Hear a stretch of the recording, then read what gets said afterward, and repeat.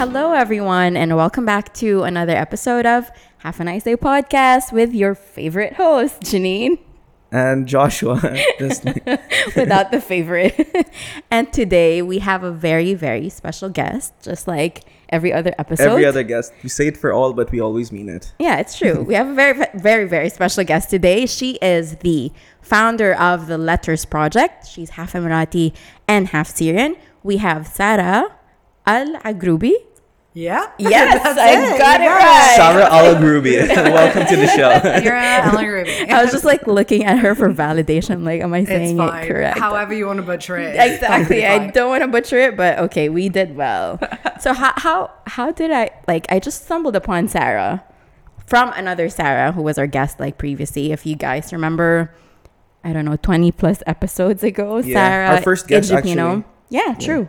First physical guest, because Yes, then we first had another guest. Exactly. Half Filipino, half Egyptian. Yeah. So I stumbled upon an Instagram reel that was super, super funny. We can get into the details later because I want to talk about all of that topic later. Go ahead. And I then just scrolled through all of like your reels and I'm like, she's going to be perfect for the podcast. That was yesterday. So I messaged her, I DM'd her.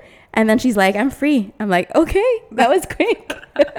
Like, and now she's get to here. it. Exactly. So thank you so much for being here. Thank you so much for having me. I'm really appreciate excited. it. Exactly. Yeah, so let's just get into it. Like half Emirati, half Syrian. Who's who? Who's Emirati? Who's Syrian? So my mother's Syrian from Damascus and my dad is Emirati from Sharjah.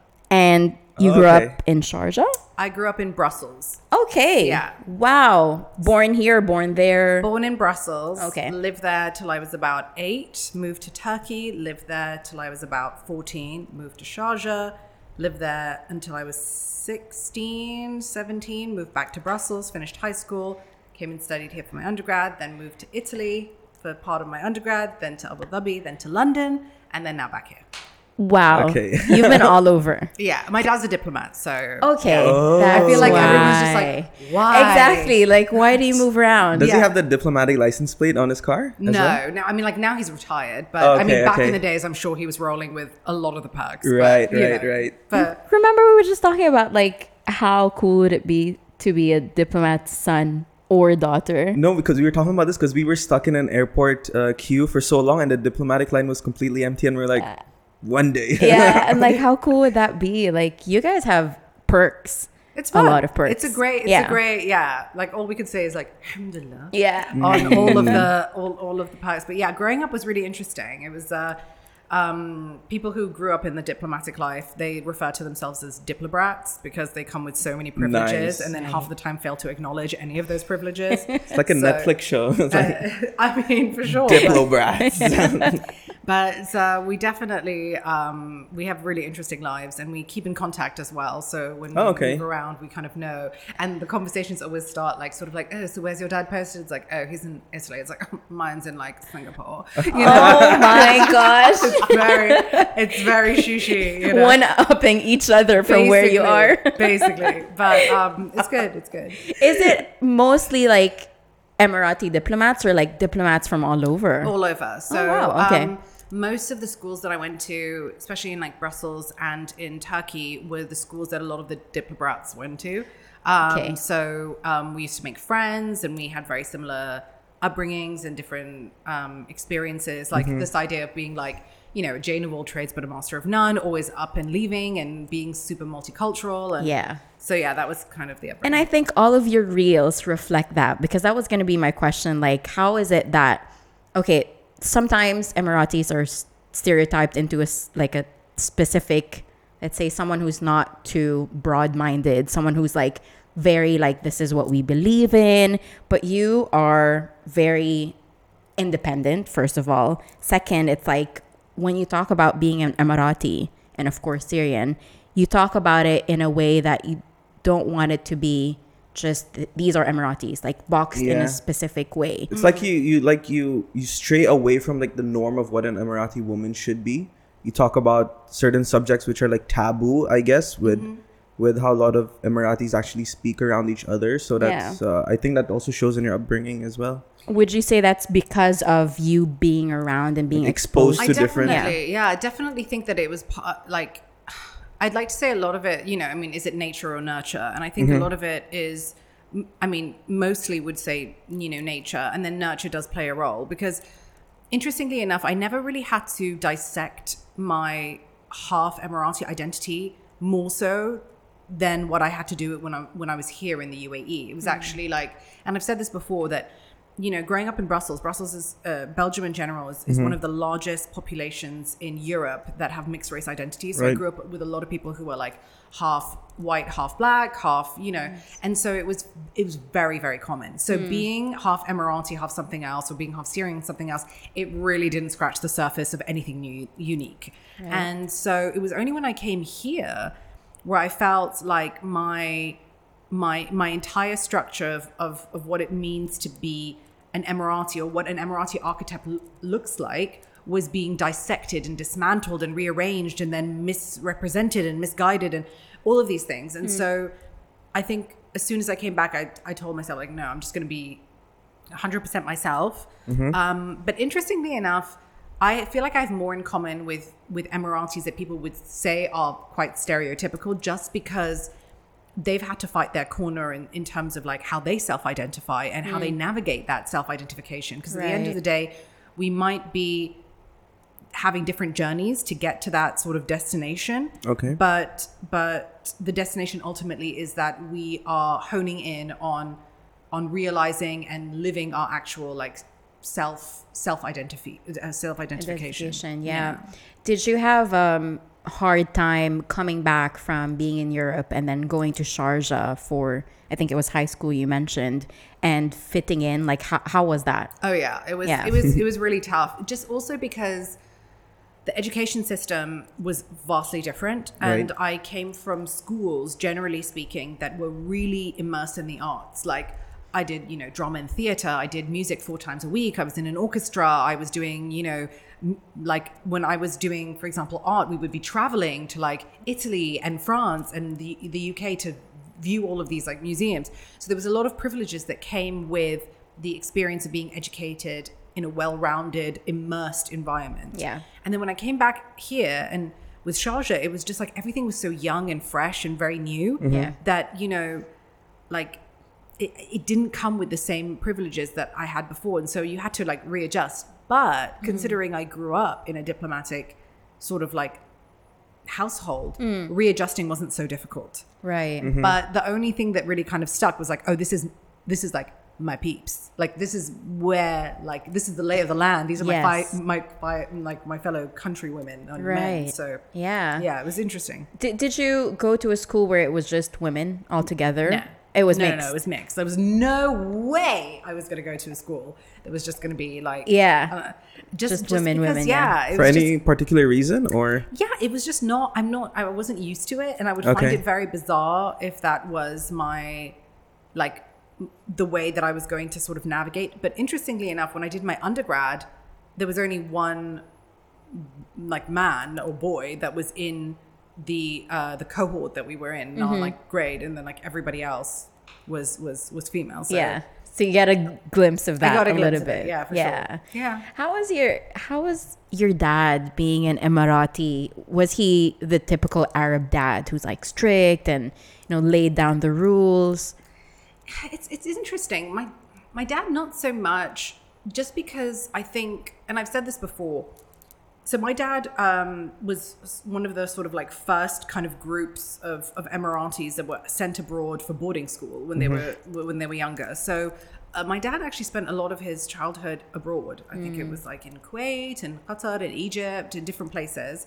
And so he kind of, I guess, in some, I mean, of course I can't speak for him, but I think in a way he kind of felt like a fish out of water. And so when he came back, it was like he experienced an identity crisis of his own, but because he was getting older and there was a lot of expectations of like, your children are your representation, and what they do is a reflection onto you. And so I think for him, he became sort of like overly like Emirati, if that's kind of if there was a way to describe it. But I don't think it was in terms of like strictness, because I don't think it worked, because we were so we were so independent. Yeah. Like all of my siblings are very, very independent. And Yeah. so it, it was just, It wouldn't work. It wouldn't have even worked. if you Yeah, laid yeah, down the yeah. rules. And I think it's because of you growing up in a European setting as well.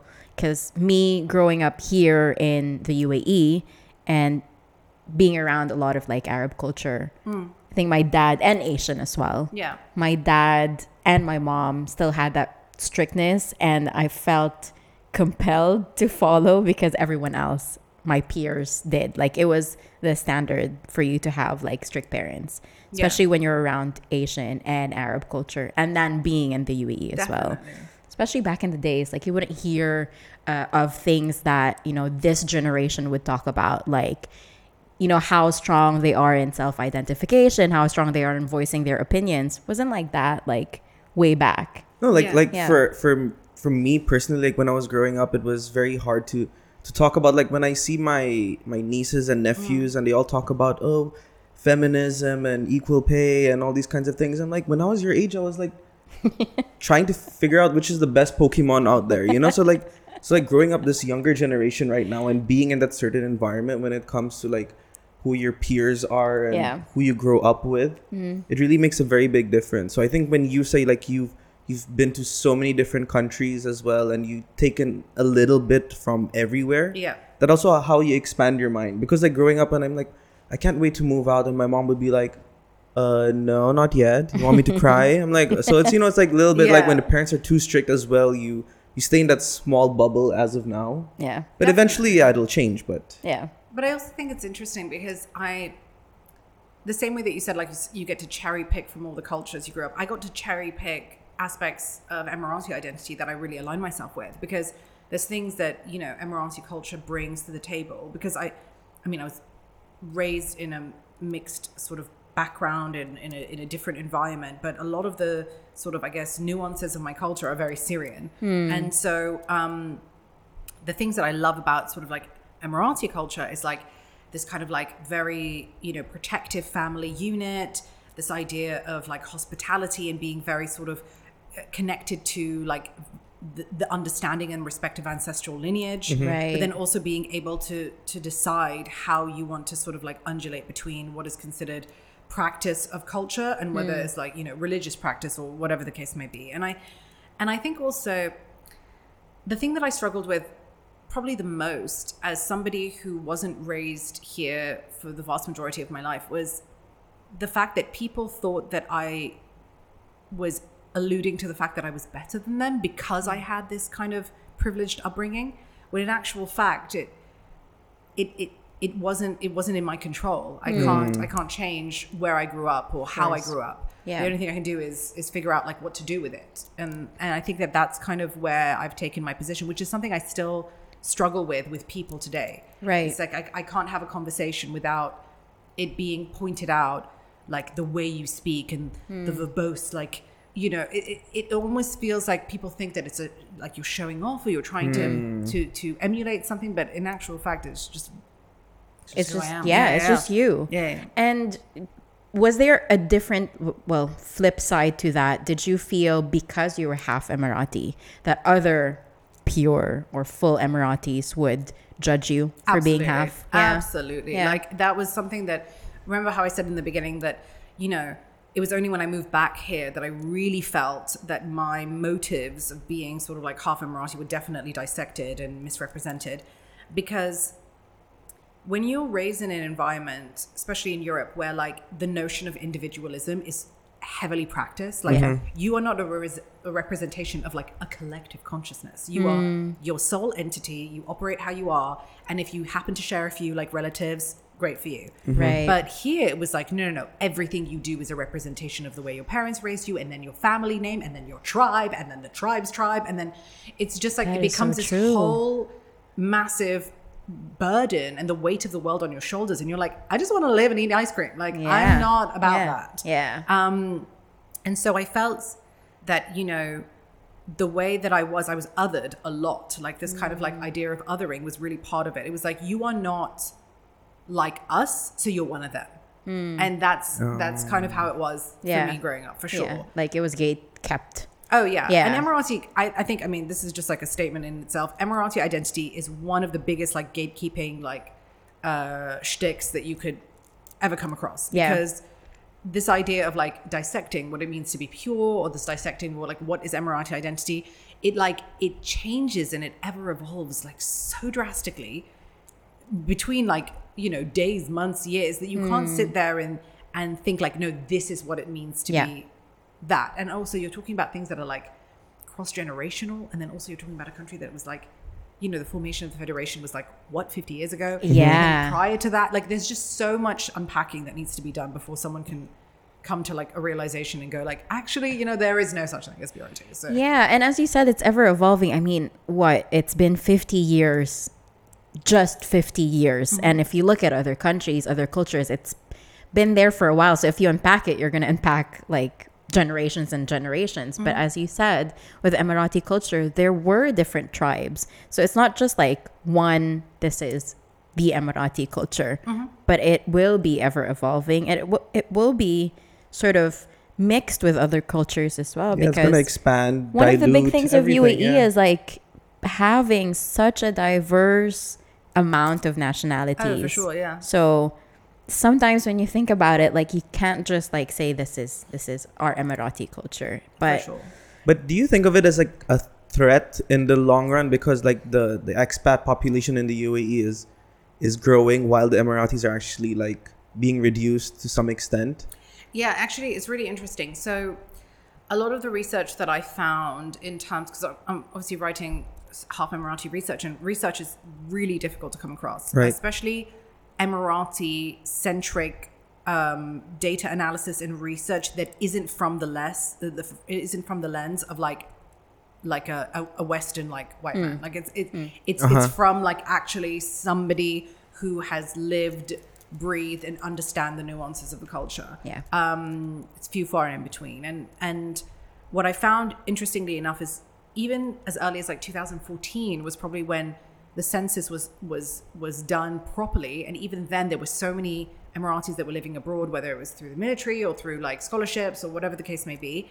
So the suggestion of the population was based on the World Bank and how they and the UN and all of these different institutions are kind of culled together and made this like guesstimation of what the percentage is. And it was like 9.8%, and then it was 11.48%, and then it moved from 2014 until now 2022.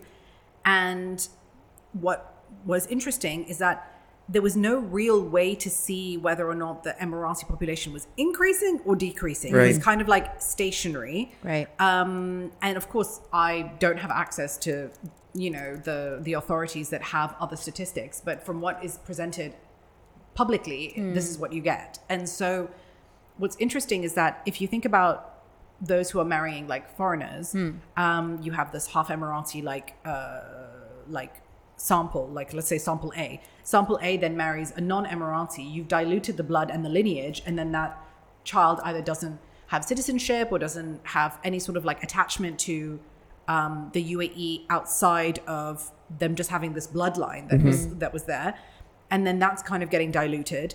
And also the stigma associated with Emirati women marrying foreigners, so that reduces the amount of ability for women to sort of spread their like reproductive like ancestral line Lineage, yeah. And so it kind of stops and ends at this like patriarchal structure. And so ultimately I think that within the next couple of generations the idea of nationality will fade away, and it will be highlighting just ethnicity. So before, like a couple of years ago, it was all about what's your nationality. Yeah. And now it's like, what is your ethnicity? And then even then you will start to unpack different strands Right. in the next couple of years. Yeah. Because the conversations circulating Emirati identity were very different like 5-10 years ago. Yes. As to how it is now. Yeah. I think what's super interesting though is I stumbled upon one of your reels where you said there was just, I don't know, 3-to-1 ratio of women to men Emiratis. Yeah. And so with that, I guess it's just natural for more women Emiratis to actually marry or have children outside of the Emirati lineage or culture. No, can you say that Yeah. again? So there's for one female Emirati, there's 3 male Emiratis? It's around that. Yeah. Okay. So it's like, I think the exact number is something like, I can't even for the life, like 68.4% male and then 30 something point something percent Oh, female. okay. So if you were to think of it in terms of ratio, it'd be like 1 to 2 point Yeah, something. yeah. But what's interesting is that this is kind of across most of the GCC that this ratio exists. okay. And, Okay. And it's interesting because it's like, and there is the patriarchal structure, because basically, if you think about it, if you are a family or a household where you have gotten married and you've had a child and your first child is a boy, you're great. Yes. It's the lineage is gonna Yes, continue. you did well. Yeah. If you have another boy, you're like, better. Better, Yeah. yes. Great. Yeah. Amazing. And then you might have like another child to see if you can get a go. Yes. But what happens is when the women have girls, they don't stop until they have a boy. So the woman, the female lineage is kind of cut short, which is crazy because we have more female ancestors than we do male ancestors, if we really think about it. And I think that it's just a means of survival. It's in our like ancestral DNA. Right. Yeah. But I think what's interesting now is that we start to see this shift. Like just recently, the president announced that women Emiratis, when they have their children, regardless if they're married to an Emirati or not, We'll still have the same benefits. will have the same benefits. So it's so nice to see that even if it took some time, it seems like we're headed to the right direction. Definitely. Yeah. And I think it has to, like, things are naturally going to progress and change just because that's the way of the world. Like Yeah. this is like, we cannot like live in a vacuous container where the only way to like reproduce Emirati identity is by way of like osmosis. Like there's other ways in which we can understand Emirati identity, and I think it will definitely shift in the next like couple of years. Yeah. For sure. I mean, we're still in the early stages, 50 years. So there's a lot more to go. Definitely. No, but there's like a lot of backlash, I guess, or this is from what I've actually observed, but like UAE is actually progressing far faster than other GCC countries. Like now they're like more open to like, let's say in movies now, in cinemas, they can show now nudity. If you come into a movie theater and you're over 18 years old, they won't censor it. There's a lot of stuff like, cohabitation is all right. Alcohol is now easily accessible just to anyone. Do you think that's all right in your eyes, or do you think like UAE in the long run will lose its essence of being like a traditional Arab Muslim country? It's interesting. I think when you were saying the UAE is like progressing more than a lot of like countries in the GCC, I think UAE is progressing more than most countries in the world. Right. Okay. I think that the UAE is one of those countries, and I've said this before, where like, you know, you're in the UAE, you leave for a month, you come back, there's a different road, there's a different building. so true. It's so transformative in nature, and it's so adaptable to change that it's like we really have no idea where it's going or how it's going to evolve. But I think that what makes it interesting is the people that live here are so used to this idea of like transiency. Like you come in and you come out, you go back, you live far away and then you come back. Like there's this like constant need to reformulate, recenter, reprogram, and readjust. It's almost like reacclimatizing to a different way of existing in a different space. So that's on that subject in terms of the UAE's progression. Now, in terms of its adapting to other cultures, this is where I have a little bit of a bone to sort of grind or an axe to grind, is that I think everything is great if it's not at the expense of the existing culture. Okay. Like you can do whatever you want. You want to bring in like the biggest places that are so beyond other people's cultures and identities. Sure, have at it. But if it's at the expense of the other culture, then that's where it starts to become slightly problematic. Right. So I don't think like having alcohol here is to cater to a vast percentage of the population that are coming from Western countries where alcohol is quite common. Yeah. So, I mean, it makes sense. And obviously it's about making money and appealing to a certain audience. So that's understandable. But when it starts to conflate what is acceptable, and like in terms of like how Emirati identity or Arab identity or Muslim identity is being represented, that's when it teeters on the line of like, okay, like it's a little bit strange, because then what difference would it make to be anywhere else in the world? The idea is that you gravitate to different cultures and spaces. And because I've lived in so many different places, the beauty and the joy is like immersing yourself and integrating yourself into another culture that exists outside of your own. That creates tolerance, understanding, diversity, and then like self-reflection on multiple different levels. But if you're in a space where there's like this cocoon that's protecting your ability to access other identities, then that, I think it becomes a problem. And where I see this as a big issue is the fact that I did a TikTok about how many sort of like expat or foreign people have actual Emirati friends, and a vast majority of them is like, I've been in the UAE for 7 years and I've never met an Emirati. Like, that is insane. Even for me, my first Emirati friend was actually when I maybe 3 years ago, when I started having an Emirati friend. And how long had you been in the UAE since? Born and raised. See, that's 31 years old. That is insane to me. That is insane that you like are part, and to me that's like a representation. There's a book that's written about this. Well, it's not about this specifically, but it's a book by Benedict Anderson. It's called Imagined Communities, and I talk about it quite often because a lot of the information talks about how traditional nation states are being built. So like countries that are formed into a federation or a state, and how a lot of them go through this like idea of like annihilation of culture or erasure of culture because of Western influence, colonialism, neocolonialism, that sort of like spiel. Yeah. But what I find really interesting is that like there are so many aspects to this kind of like unwritten checklist of like what constitutes to like cultural erasure, and like one of them is like being a minority in your inhabitants, check. Being like, and then a lot of it, and then another one is like a separation between the local community and the foreign community, if you want to call it that. Yeah. And maybe one of the things, because I was looking through the comments of that particular TikTok, and I stumbled upon one of the comments, and I think what this person was trying to portray is that it is sort of difficult because sometimes Emiratis are put on this pedestal that you don't know how to actually approach them. And maybe for those who are quite new to the country, they would like to keep that boundary because they're like, do I approach an Emirati? Do I not? Like, I feel not too, how do I say it? Not too confident to actually speak to an Emirati because they're quite scared if I'm being honest. For me, for me. Sorry, let me just record that again. No, it was recording. Oh, okay, then say for me.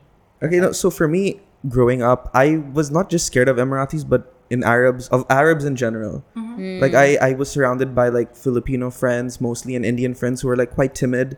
And when we see an Arab, and it's like talks very loudly and like aggressive in their own way, which is not necessarily towards me, that's when I'm like, crap, I'm definitely not gonna talk to this guy and stuff. So I think it was just for me in general, just me being scared of. But aggressive Arabs. In what sense? No, like in the way they speak. Like when I went to meet her father for the first time, they went into this Arabic conversation, and for me, I'm like, they're fighting. I felt like they were gonna start throwing stuff and everything, but then I'm like, why are you and your dad fighting? And they're like, oh no, we were just having a normal conversation. But so I think it's just the way they carry themselves, like chest out, shoulders broad, and everything. I'm just like, it's the cultural differences of how we present ourselves, because being half Arab and half Southeast Asian, I see the stark difference. Like from my Filipino side, we're very timid, we're very shy, we're very like stick to your place. But then from my Lebanese side, there is this sense of like speak up. Be confident. So seeing that stark difference, I see where you're coming from, where you feel a little bit intimidated to actually, speak to an Emirati or someone from the GCC or Arabs in general. Yeah. I think, and that's valid. Yeah. Those points are very valid. And I think that, everyone has their own experience with, Emiratis. But what I found really interesting about the comments is that a lot of them were even saying that they weren't friends with Emiratis that they even work with on like a daily basis. That to me was like, where I saw the real shift, that there's like, oh, there's like an active, conscious decision to have not. this kind of separation. Right.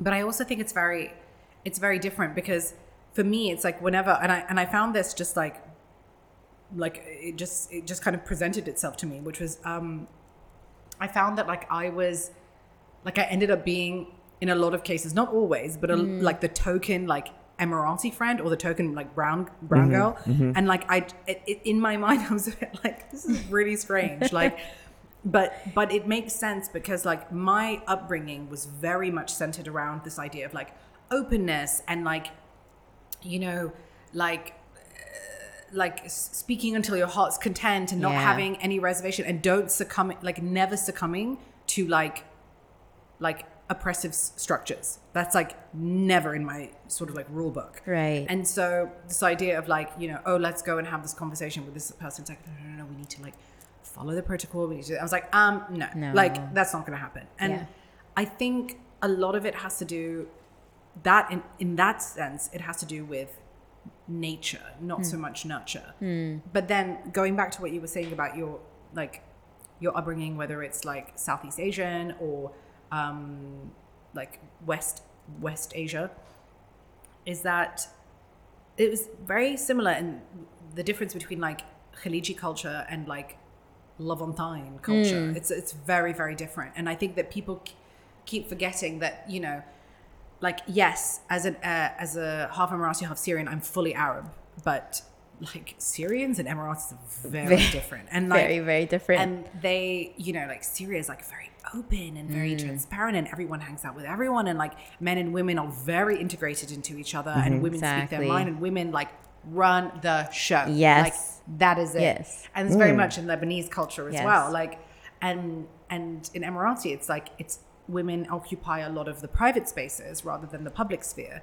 And in Syria, it's like, no, women dominate the public sphere, very much so. Yeah, because you don't really see, as you said, now I'm just picturing, let's say in a cafe, you will see tables of women Emiratis and tables of men Emiratis. You don't see a mix of, not generally, you don't really see a mix of both. And also, if you look at it more from an outside perspective, you don't really see, let's say, someone who's wearing a full like hijab and the full, what is it called, the black abaya with someone who's wearing foreign or Western clothes all together. Like, I don't see that in common. And the same for men. Like, a full geared Emirati wouldn't really be hanging out per se with other foreign. It's not common to me. To you, I think perhaps, but it's a lot more common than you think. It's just not in the spaces that you would expect them to occupy. Like, I don't think you see a lot of those sort of like, I mean, if you want to call them atypical Emirati, like I don't think so. Is that like they're in like random like sort of, you know, underground like cafes that are very like hipster spaces. They're not in like your typical like cafes or restaurants that you would expect to see on like Jumeirah Beach Road. Like, they're very very sort of niche spaces, very particular. Right. Segue into Jumeirah Beach Road. I saw your face. You were like, I am ready to go into it.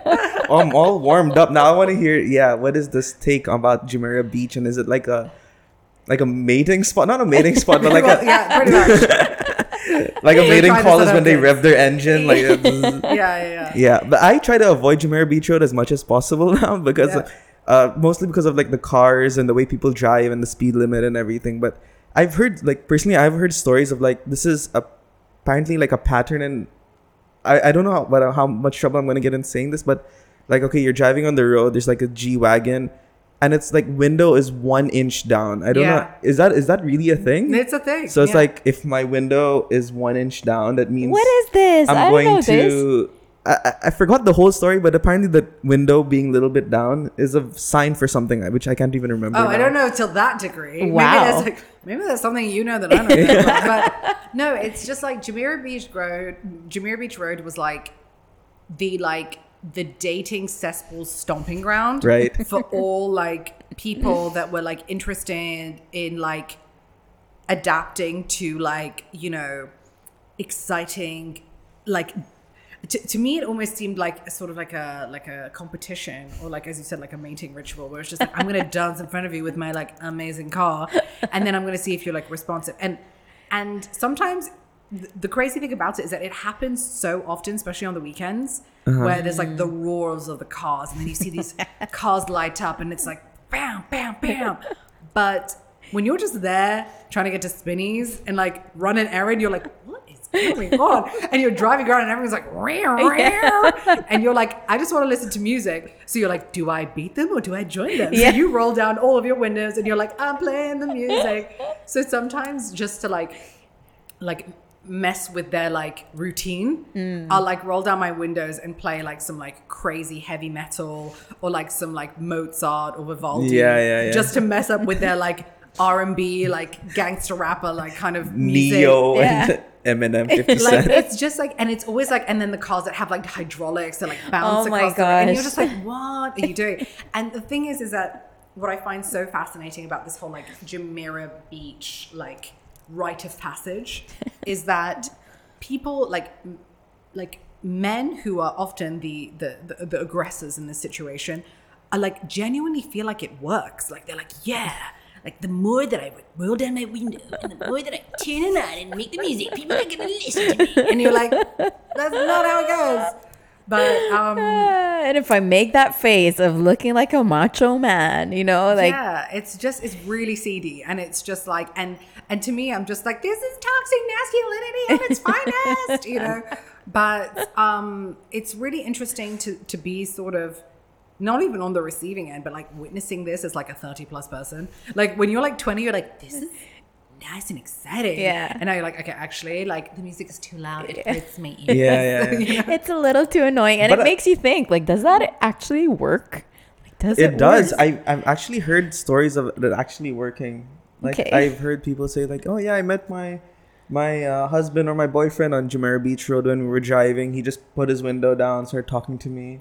Look, like honestly, I think it's very circumstantial. I think it's like one Yeah, of those it's like situations a- where like if you come from like a very conservative family where like Yeah. the only thing you can do is like ride around in cars and like throw a number and hope that it will stick, then yeah, it's gonna work. Yes. But I think the way in which like social media is moving, like I don't think you need Jumeirah Beach Road to like catch a person True. and like have a conversation. I Yeah. don't think it's gonna happen. That's So true. so what I remember now actually from the window story, if your window is this much and if it's there's this Infinity car which looks like a cockroach.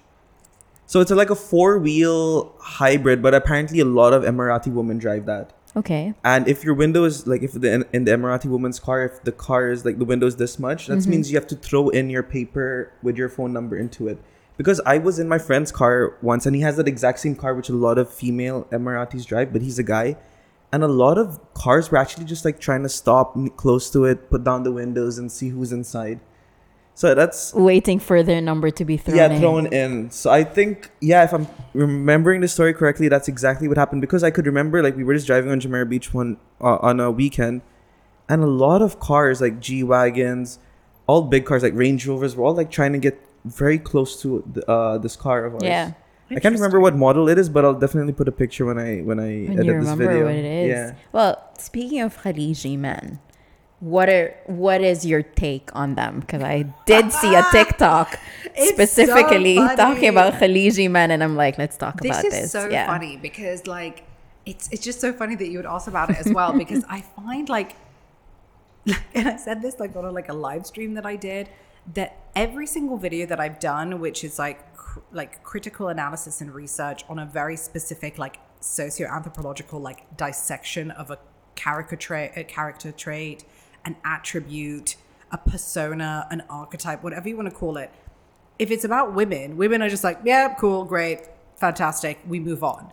The second I do it about men, it's like all of the sensitive men come out of the woodworks and they are just like so butthurt about what I've done, being like, this is not a representation of who we are.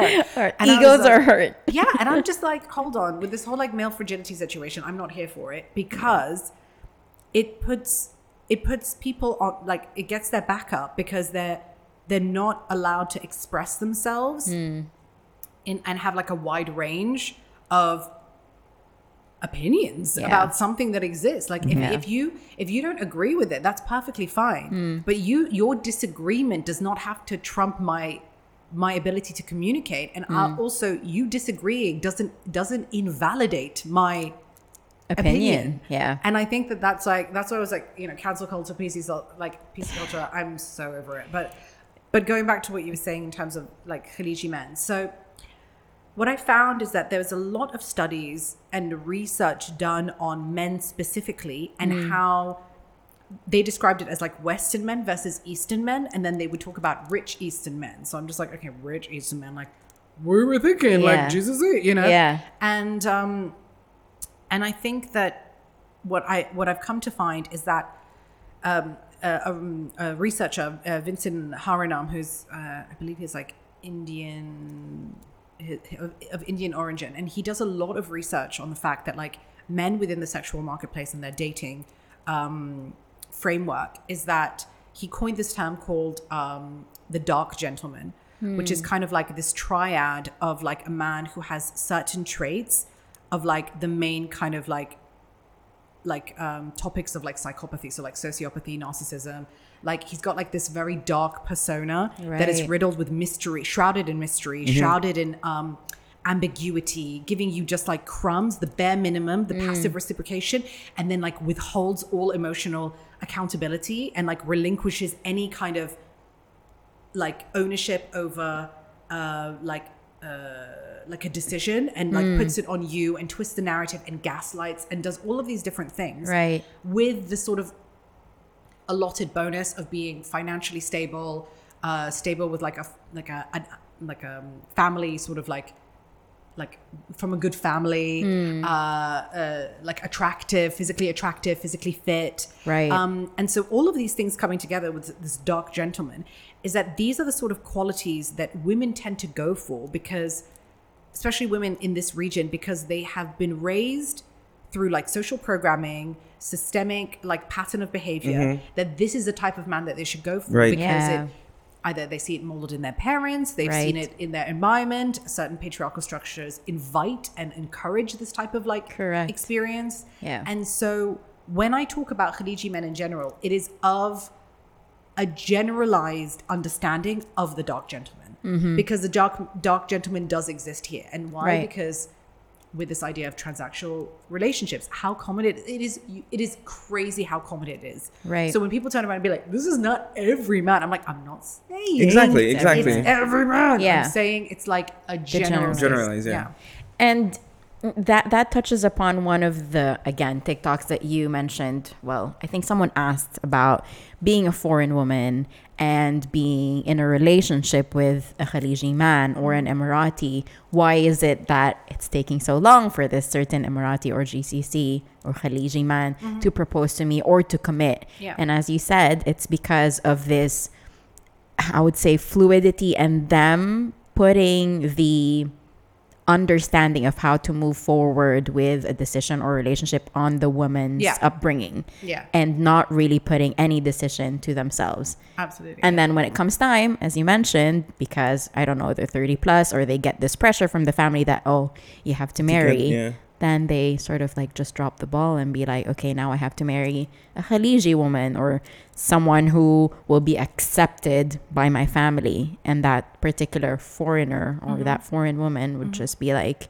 what happened in the last 5-6 years? And what's interesting about that is that, once again, people throw in this sort of like, there's two forms of like invalidation of that specific narrative. The first one is like, not all. Not all Emiratis are, not all Khaliji men. It's like, not all. Okay, next one. The next one is the whataboutism. But what about these people? But what about that? Like, it's like, no, the videos or the content is about a very specific, very nuanced experience.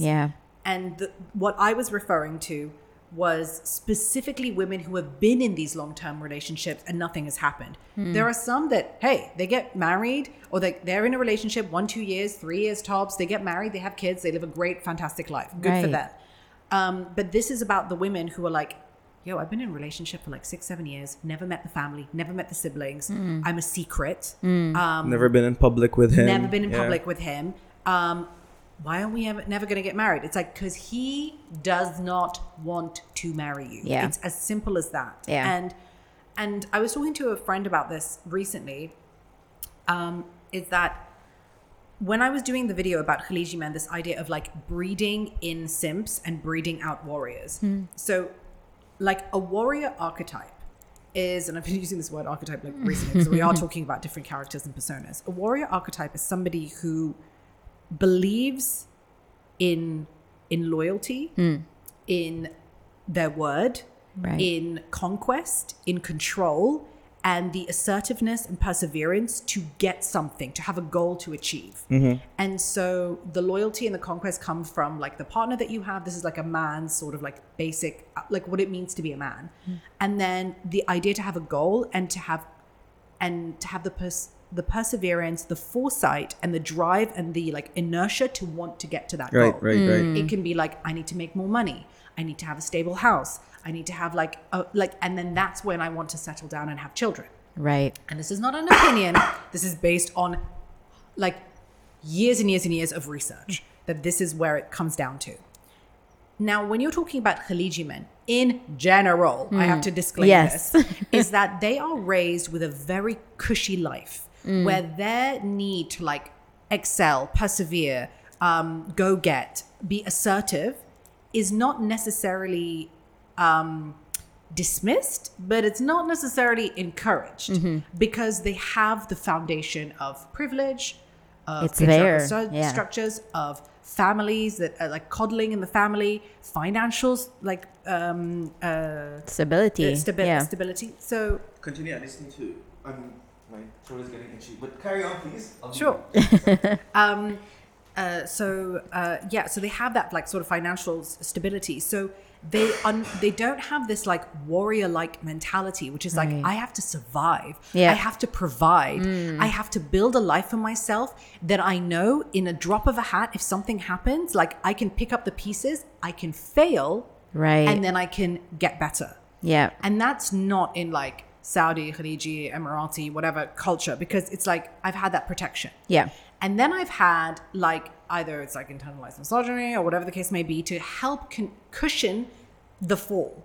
So like Right. no man will have a fall from grace and then not be able to build themselves back up. Which is why, interestingly enough, which I made that relationship to, is why gaming is so big here. Because gaming is like, I don't have, I never have rejection. I still release the endorphins of succeeding, having a goal, having an aim, and not having to deal with any of the consequences of my action because I'm in Right. control of this world. Yeah. And so, and Of that's this not real world. yeah, Yeah. exactly. And so like, that's not a coinkydink. Yeah. That's not a coincidence that happened. Right. And so I think that, It's like an escape, I guess, for them. definitely. Yeah. And then so when women want to, for example, have relationships with Khaliji men, Yeah.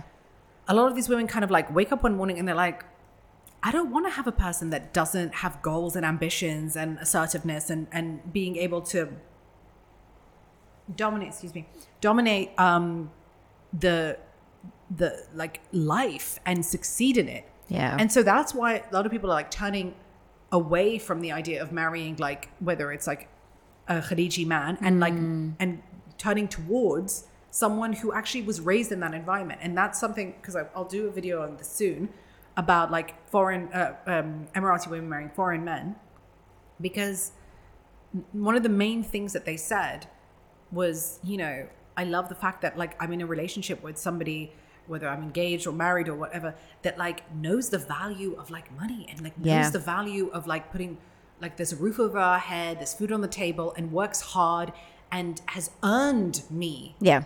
Not as an expectation. Yeah.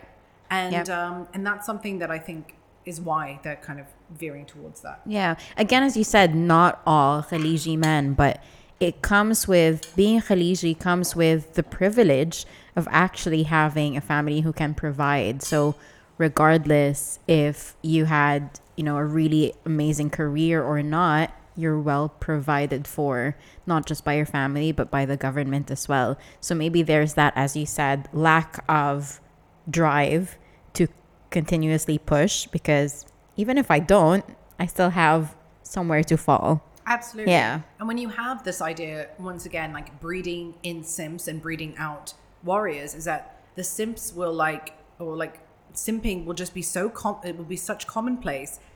And it is to a certain degree, because why is it so common that we have these dynamics where people are in relationships with people that they actually genuinely care about, and then 5 minutes later they're like, I found out on social media that my boyfriend of 3 years is engaged and going to be married to his cousin. It's like, Oh, yeah. and this happens so often, whether it's foreign women, whether it's Khaliji women, whoever it is. Yeah. It's because they don't have a backbone or a spine to be like, actually, I'm going to make a decision for myself, and I'm not like waddled in this fear of like my cushion, my protection. Yeah. And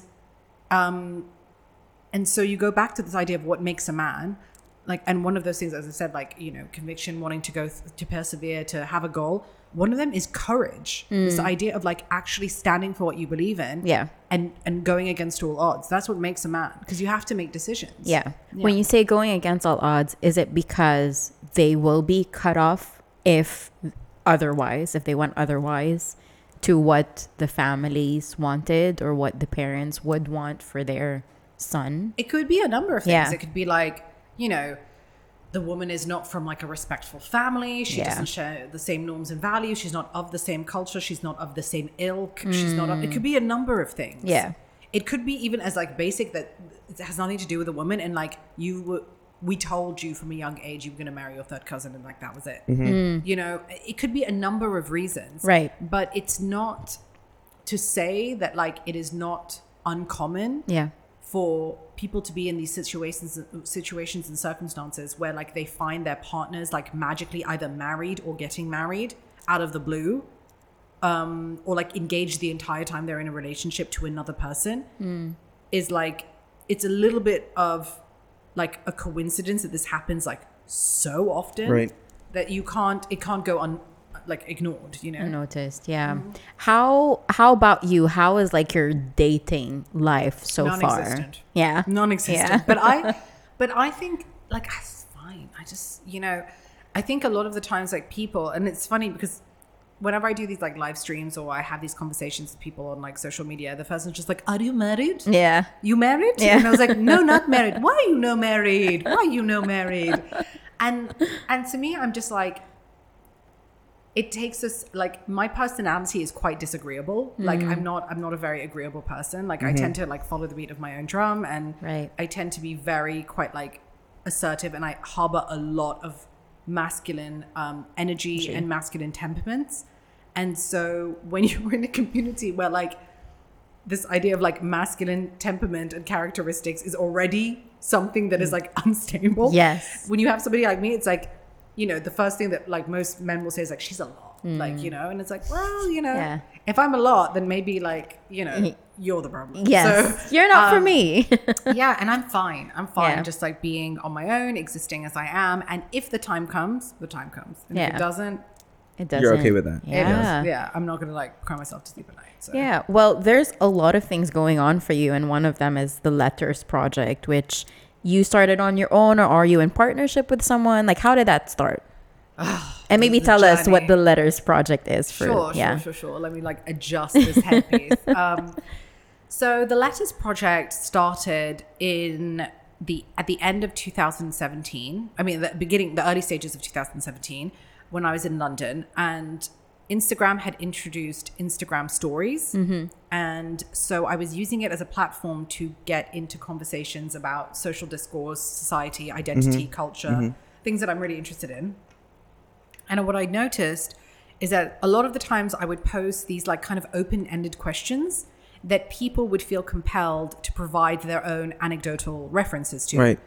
And anytime then I would get into conversations with them in the DMs and be like, oh yeah, it's crazy. Or like, I really align with what you say. Or like, I really don't align with what you say. And I would find those really interesting, that I was like, oh, can I share these stories?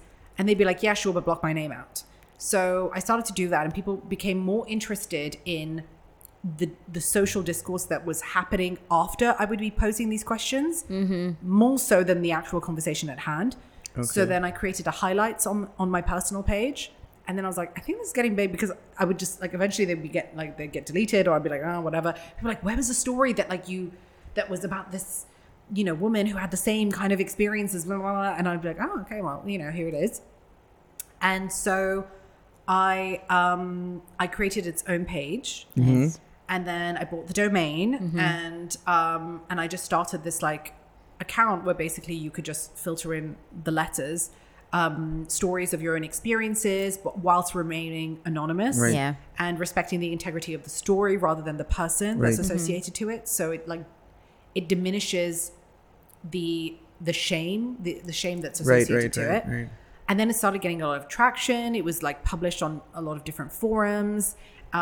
It boomed. It started like getting reposted. There was a story that really kind of took off. It was one person wrote a half Emirati story, but then there was another one about a woman losing her virginity, like when she got married, and like how traumatic it was for her, knowing that she was like every single man out there to her, including like uncles and brothers, and even her father was like, Abe, and like, you don't look at men, you don't do this, to having a man like have access to her entire body Yeah. on like in like a flip of a switch. Wow. Such a stark difference from, Yeah. So she wrote a story about that, and then that got picked up by a Lebanese feminist website, and then that filtered in like 20,000 likes, like that, and then Wow. like followers, and then it just kept going and going and going. Right. I mean, I've seen some intense stories in She there. was, you were reading out one to me yesterday, and Yeah. I was like, wow. Like a lot of people, I think they feel more comfortable knowing that, okay, this is like a sort of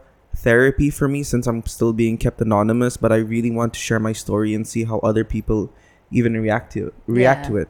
Because it gets a lot of comments as well, and conversations between people within the comment section. Actually, you can literally see how many people are actually either offering advice to that anonymous person, or even just saying, look, I'm with you. Well Yeah, wishes. I feel the same. You're not alone. And I think that's important for people to understand that whatever Definitely. they're going through, they're not Definitely. alone. But you have access to these people, right? Or when they submit it, it's already anonymous. It's or, already anonymous, because what Okay. happens is, and people say, you know, like, oh, is it really anonymous? Yeah, it's it's the most anonymous that you can get, Yeah. because what happens is that you submit to this forum that downloads it as a random email, but the email does not request any detailed personal email or anything, Right. and it gets downloaded as like a Word document. Okay. So it's not even like a PDF or a Word document. And then that gets embedded into an InDesign file that gets exported as a JPEG. So even the literary trail of the words is embedded into an image. So it's Yeah. untraceable. Right. So then it's like the digital trail is completely lost. Yeah. Right. And also the way in which it's structured is that not all the letters will be uploaded. It goes through like a filtration system. And then also they are uploaded at different times. So you might have submitted a letter in the morning, and then it might get submitted 2-3 weeks later. Right. So it's Okay. it's completely flexible. Yeah. In that regard. Yeah. But what if there's a story like which you get, which is really, really touchy, and you really want to help out this person? So how do you find a way to reach back out to this person, or So- are there ways you can do that? Yes and no. So sometimes, and this is not very often, but sometimes the person who wrote the letter will reach out and say like, look, it was me that wrote the letter. And, you know, if you know anyone that can help. So a lot of the times Right. when we have these really kind of like hard hitting letters Yeah. that are very distressing, and they need legal advice, I will connect them with a lawyer, or I Okay, will connect that's them with nice. somebody who is, who might be well versed in therapy or know people of that sort of demographic. And so it does, like, there's been a lot of stories that have really, like, people don't even realize, like, some of the stories that get uploaded, like, and this happened recently, which was like very, very, very intense, but there was a story about a girl who was being starved by her mother, and she was locked in a room, and she had access to, I think, the maid's phone, and decided to upload a story. And then what happened was the person that got involved or who knew of this girl said that like this case had been stuck and pending with the courts for 3 years. Oh gosh. And when the Letters Project released it, the head of like the Children's Protective Agency saw it and was like in Saudi Arabia at the time and called the lawyer who had been connected and said, this has been in the court case for 3 years. It's getting moved now. What do you need? Tell me now. Wow. And so it's like the power of the Letters Project is a lot bigger than people think it is. And, Right. Amazing. yeah, and we've had a lot of situations, people being able to, like there was a girl who like couldn't get her degree because she did not have citizenship and there was no documentation to allow her to get, and she managed to call someone who's, people are really helpful, and there's a lot of stories, a lot of success stories. And you see that in the comment section. It actually makes me happy to, hear of these stories that people are very much willing to help. Definitely. Like, and sometimes people have fallen in love as well on the Letters Project. What? Yeah, I've had stories of people who started dating on the Letters Project because they started commenting on each other's Oh posts. my gosh. And then I've had people who have made friendship groups and they have gatherings about the Letters Project and they sit and they Like talk meetups about stories. and everything? Oh, yeah, cool. so there's like, I mean, That is I'm not so involved in nice. them, but like Yeah. they have them and they tell me. It ran on its own. Yeah. Like that's It's amazing. like the comments is like Jumeirah Beach Road. Man. It's like Yeah. It's just like, I'll see you there in my infinity. I'll honk. Yeah, and I'll throw in my number. But Exactly. But I mean, there's been a lot of stories, and I think the one that I got like there's so many throughout the years that have been like really touching, but like one that like really is like so like impactful is that like, and like I could get emotional talking about it, and I probably will because I'm such a sensitive person, but there was this one guy who said like I met him in Bahrain and he was on a table, and I had been quite private about being the owner of the Letters Project for a lot of time because I received a lot of death threats. I received a lot of like issues in the background. And then there was this guy that I'd met at dinner in Bahrain, and we were on this large table. There was about 15, 20 people. And I was sitting and talking to a friend, and he was a couple of seats down, and he was talking to one of my friends. And then I heard blah, blah, blah, blah, Letters Project, but I was still talking to my friend, but I was in earshot.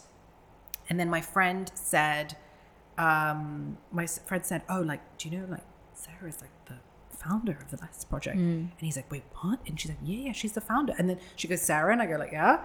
And she's like, this guy, like, reads the letter. He's just talking about the Letters Project. And I'm like, oh, really? It's crazy. And he's like, are you the founder? And I was like, yeah. And so he gets up from the seat and like runs all down past this massive long table and runs to me and like grabs my hands, and he's like shaking with his hands. And then I was like, like, oh, okay. And he was like, oh my God. He's like, the Letters Project. He's like, you're the owner? Oh my God, oh my God, oh my God. And I was like, yeah. And he was like, the Letters Project saved my life. Oh. And like, get emotional. But seriously, he was like, I was gonna like end my life, and like it saved my life. And I was like, I didn't know what to say. Like I was so moved, I was so like emotional about it. But it was like, he was like, I never realized how alone I was. And then I realized like from reading those letters that I'm not alone, that there's people out there just like me. And like, thank you so much for doing what you could do. And I was just like, and I was just like, it was a lot. And I was like, That's a lot to take in. Yeah. I mean, as I mentioned earlier, like people like come into these comments and just say one word like, I'm with you. And for someone who anonymously sent something that might be such a burden to them, as you said, someone who might be thinking of ending their life, and seeing people comment that way, being able to connect to someone, that is huge. So like, thank you as well for starting this whole project. Like, not at all. I'm sure not just the people who have come forth and said, my life, you affected my life in such a positive way, but there are a lot more of other people who I just stumbled upon it like when I saw you. So for those who are listening, follow the Letters Project. It's such an amazing project, and thank you for starting that. Like, Thank you. What is next? What is next for you? So I was debating for the longest time to start a podcast. Interestingly enough, we're on a podcast. Yes. But I think that like it's one of those situations where these types of conversations they exist. Me sort of being the founder of the Letters Project, they exist outside of me. They have nothing to do with me. I am just merely this facilitator, and I feel like the second that I bring sort of my voice into the narrative, it starts to make it more personal, and then there is a face to the conversation, which I think, you know, for the longest time, I took a step back because as I said, I received a lot of backlash for being the founder of the Lettuce Project. And I had been on several podcasts where I'm like, can you just not say that I'm the founder of the Lettuce Project? Because I just need to protect my safety. Like, I had people being like, I know where you live. Like, if I ever come across you, you got to look over your shoulder. Like, I'd knock you out. Like, that kind of stuff. Like, no, but I'm surprised as to how something good like that can get you death threats. Like, is there like, oh, the person who sent you an anonymous letter was talking about me? Is it something like that? No, I think it was just that people don't like change, and they found, especially at the early stages of the Lettuce Project, like now it's different, because if you think about it in just like as simple as the conversation kind of goes, you are setting the tone for what is going to be normalized in the public sphere, and the court of public opinion is sometimes not ready for it. Right. I mean, when the Lettuce Project in 2017, can you imagine the conversations we're having now about like feminism and all that kind of stuff, however you want to phrase it, back in 2017, pre Black Lives Matter, pre Me Too, pre all of that. Yeah, it's not received the same way as it is now. Right. And I think that when we were talking about like virginity and shame and toxic masculinity back then, it was like there was a lot of people that got really uncomfortable with the conversations, and also like, who were you being like an Emirati person, like representing this? Have you no shame? And allowing this. So I think so I was like, I don't want to watch that stuff, but let everyone chill for like 2 minutes, and then And I think it's because you are half Emirati that people are bothered by it. Like, how can an Arab woman allow to have a platform and open for up these other people to talk about things that are happening? It's not like you're talking about things that are not real. These are true stories, but as you said, people were not ready.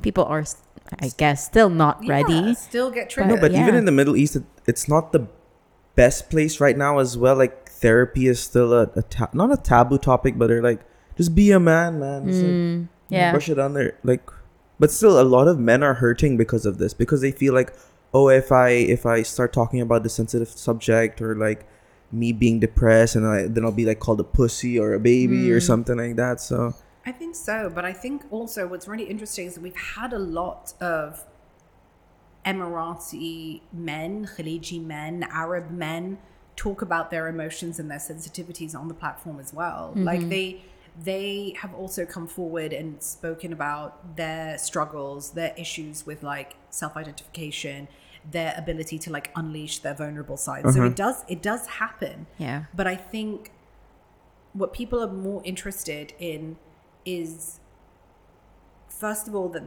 these types of conversations exist, and also like, what can we do to fix it? So I think there was a story that happened, I'd like to say like 3 years ago. How we do it for time? Are we good? Yeah, we're good. There was a story that happened about like 3 years ago, where there was a father who had passed, whose wife had passed away.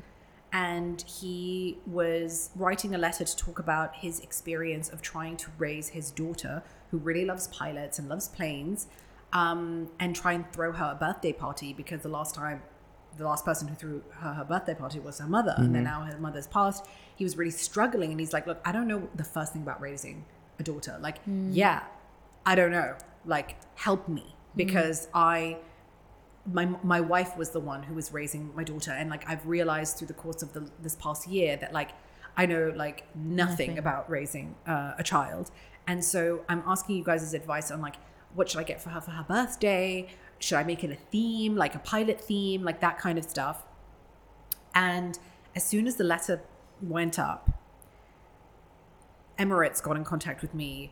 Oh my gosh. Like Etihad, like the Marcom's representative from Etihad got in contact with me. About, I would say easily like 20, 25 pilots got in contact with me, being like, do you want me to come and meet her? She loves pilots. I'll be there. bakeries were offering free cakes. Oh my gosh. Catering services were offering free food. Like people like, I want to send gifts to this person. Beautiful. It was like, so there is a lot of good that comes out of it. Yeah. Even if it is a dire or like sad and distressing story, there is always good that comes out of it. Yeah. And with that girl who I told you that had suffered from being starved by her like sociopathic mother, she we were posting also certain addresses to be able to get in contact with somebody who was going to be like the liaison between her and other people to protect her identity. And people were sending like hundreds and hundreds, like even thousands of dirhams worth of food, like you know, Wow. obviously she's a girl, so like you know sanitary pads, shampoo, conditioner. Some people were buying her clothes. So like people were sending and doing things, and the amazing thing about that is that like, you know, like if you're going to invest in helping somebody, you know where your money is going, and you're gearing it towards a good cause. Yeah. Right. And so it's just bringing out the best in people, I think, even if it's a sad circumstance. Yeah. And I think the good far outweighs whatever the negative connotation that other people are not ready to just read. Yeah. And it's such an amazing project. As you said, it reaches thousands of people, and I think it just continues that way. Like, how are you being able to manage that whole thing, Girl. with your life, with everything else? You know, it's funny you say that, because a lot of people ask me that same question. They're like, when do you have a life? I'm like, I don't. And that's probably why it's great to be single. But like, yeah, I do most of the stuff. I mean, with the Letters Project, it's divided amongst, it used to be amongst 11 people to share and mess up the Instagram algorithm, because what happened was, like, obviously I was posting in London originally, so I was getting like a lot of people from London, from France, from Right. whatever. And then the second I moved back to the UAE, it became a very GCC centric platform. Okay. So when people are like, the Letters Project is Emirati based, and I was like, no, it's actually not. But you know, and then so we're like, you know what, let's lean into it. So I have people in the States, I have people in Brussels, I have people in London. So they post like, Nice. so that the algorithm can be, Like reached more across the world. yeah. Okay. But it doesn't really help. It's still very like very GCC centric. GCC centric, yeah. But why don't you like branch out into different Instagram handles, and like so there's that Humans of Bombay, so then you can put Humans of, I mean, like Letters Project and of- like, or divide by continent. I don't know how it'll work, but yeah. these are More just my work 2 for cents. her. Yes. Yeah, I know. Yeah. And the people involved. Yeah. But it is interesting. And like Yeah. we have like, oh, I think that, Oh no. Okay. No. What happened? Did it just stop? Yeah. It's okay. We can continue. Even without the Yes, so we can just put the thumbnail in between. what program is that? Canon. I think it's because Imagine it didn't save. Yeah. No, it will. It will. At least the first one did, so. It's okay, we can redo the whole thing. It's Yeah. fine. So I have never met you, so let's have this go. the battery back. We just put a new fresh battery in, and then we can. Thanks for spotting that. We would have like continued on. Because I don't really stare at the screen, but like I was just doing that, and I was like, "There's something on the screen." It looks different. Oh, I'll help you. So when are you guys getting married? January. January. Oh wow! How do you feel? Great, excited actually, but starting to get a little bit stressful if I'm being honest. I know Yes, you're getting this is- married here, or you? In the Philippines. Fun. So initially we thought about getting married in Goa because that's where his father is from, Mm. and it's closer here. It's just 3 3 hours away. Babe, can you answer my phone? I think Gibson's is calling. But then we couldn't find like wedding suppliers that I'm happy with. I used to be a wedding photographer, Mm. and so I'm very particular with like Hi, the brother. Yes, you style call? of photography, the look and Yes. feel of the wedding. And I know of a lot of wedding suppliers in the Philippines because that's where when I was in college in the Philippines. I was doing wedding photography, so I was exposed to a lot of other wedding providers, suppliers. And I was like, you know what, let's just do it in the Philippines. Yeah. And Where are you doing it? so it's in a place called Tagaytay, which is like 2 hours away from Manila, the main city. And where's your mum from? My mom's from the north side, which is Subic. It's like 4 hours north of Manila. The place that we're going to be married in is 2 hours south of Manila. Okay. So it's further away from where everyone is because I want to be away from everyone. Yeah. Or else it's going to be a whole big ass wedding, which we're trying to avoid. Imagine Lebanese, Indian, Filipino all together. Goodness. So everyone's trying to chime in with invite this, invite that. But we're like, no, we just want to stick to just 100 people, which that's what's stressing us out because we're above that for now. Is he coming? Does he want to? Yeah. Who did you say? The Gibson's delivery guy. Oh, right. Yeah. I said something else. I was like, oh. Okay. So yeah, so Back that's at it what's stressing again. us out, the amount of people on our wedding day. What was the last thing we were talking about? The letters project and where it was going. Yeah, and then me giving advice about it going to different continents, Yeah. and then we can start from what's next. Okay, sure. Okay. No, I I'll just didn't. record that again. What's Okay. I'll start with, you were talking about the podcast. Yeah. So yeah, you were talking about a podcast, which is what's next for the Letters Project. Why not? Yeah, why not? Yeah. But I think what we were talking about last is like, when do I have the time to do all of this? And the truth of the matter is, it's because I think just being a single Pringle helps Yeah. drastically. I've always been like a Jane of all trades and a master of none. And also just like very much like a multi-hyphenated person. And I think that generally speaking within the arts and culture scene is quite frowned upon, because it's like, if you are a Jane of all trades and a master of none, then you don't have something that specifically represents and embodies you. And I'm like, an artist and a writer and a researcher. And also I have the Letters Project, and I do this and I do that. And so I do so many different things. And I just, for the longest time,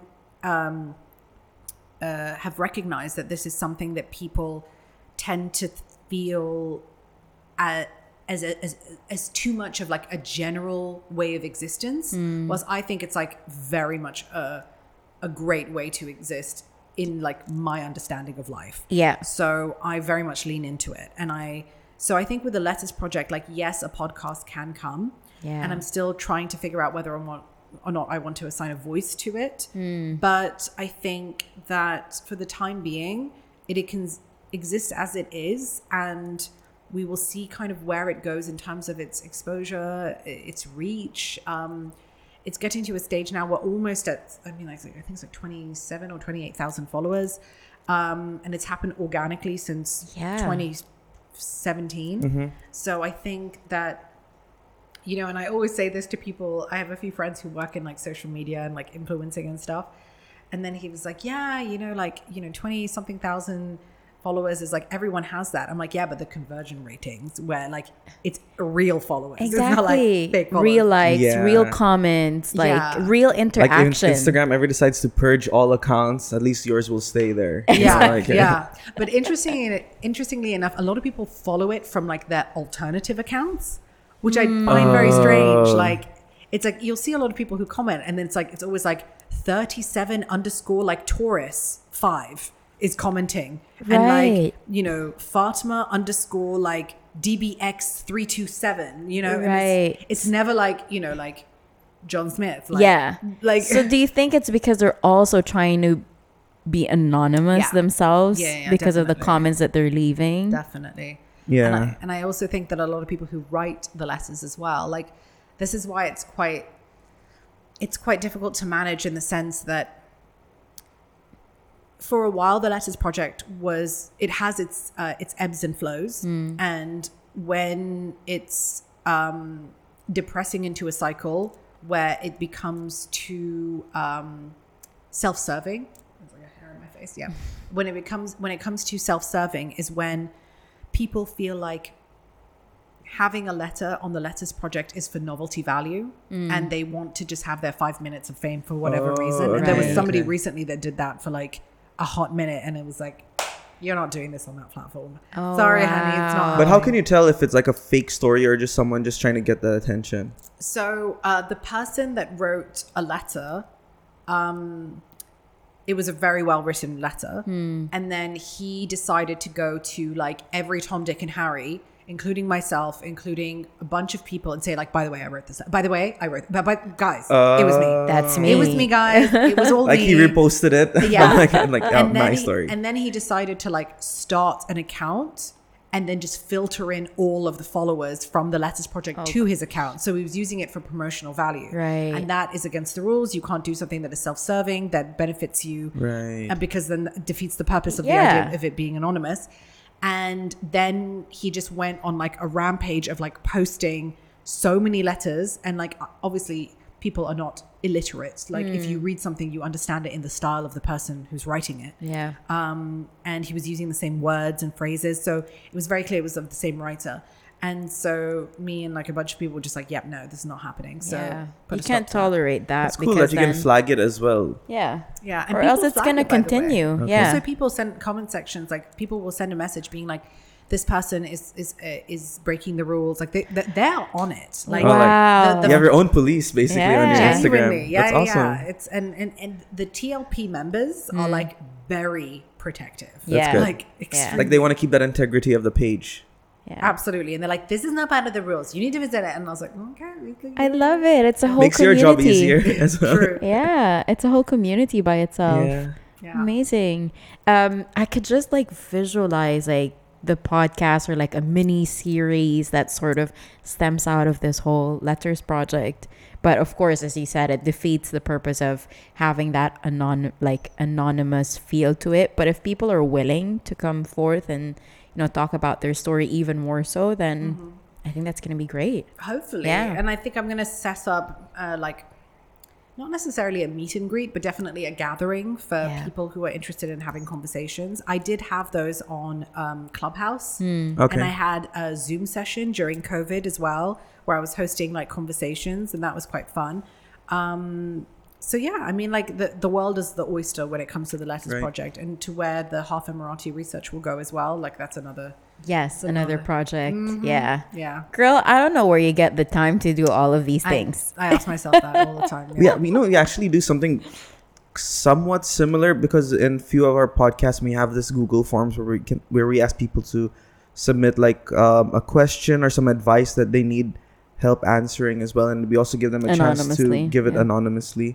But we also get to see it, so we know who's sending it to us. But we're like, okay, if you want us to keep it anonymous, we can do that, and we can just talk about it on the podcast. But we actually haven't done one in a while. It's been a while, which we have to because actually we haven't really through, received a lot so far. But it'll come. It will come. Yeah. So we call it our handy advice segment. But yeah, it's cool because then you get to see you get to hear these stories from everyone else, and you get to put a little bit of your spin or opinion to it, which is exactly. It might not work for everyone, but at least we're trying. Which is what I feel would work for you, because your TikToks and your reels, like you're so eloquent in the way that you voice out your opinion. So I think it's really gonna work. So I can't wait for that. We'll see. We'll see what happens. Let's see how it goes. So can you just let our listeners know where can they find you? Sure. I mean, there's just too many platforms to say. Letters Project? The Letters Project. So it's the lettersproject.co website, where you can submit your letters anonymously. Please read the description, the disclaimer, the manifesto, just to make sure that you're on the same page before submitting. And there's no guarantee that the letter will be approved or not. You can also find the Instagram account is at the Letters Project, and then my personal account, which is Sarah Alagrubi. Yes. So and also on TikTok. On Instagram, TikTok, all of her reels. Yeah. Watch them. Listen to her opinion of Khaliji man and Khaliji culture. Yeah, stay updated in case there's ever a podcast, guys. Yes. Stay tuned, follow. And if that ever happens, we're gonna push it up onto our social platforms as well. Of course. Amazing. So thank you so much for your time. Thank you for being here. We know here. you're quite busy and you're No, it's okay. I don't know if I should say it, but thank you for making the time today. Of course, definitely. And of course, like sharing this on the Letters Project as well, on our platforms as well. But like, thank you so you. much. And this has been really fun. And Yes. Thank you so much. And that's it. Thanks, guys. Bye. Bye. Thanks, guys. Thank you, Sarah. Thank you for having me. I have to say that's one of my favorite podcast episodes so far. Amazing.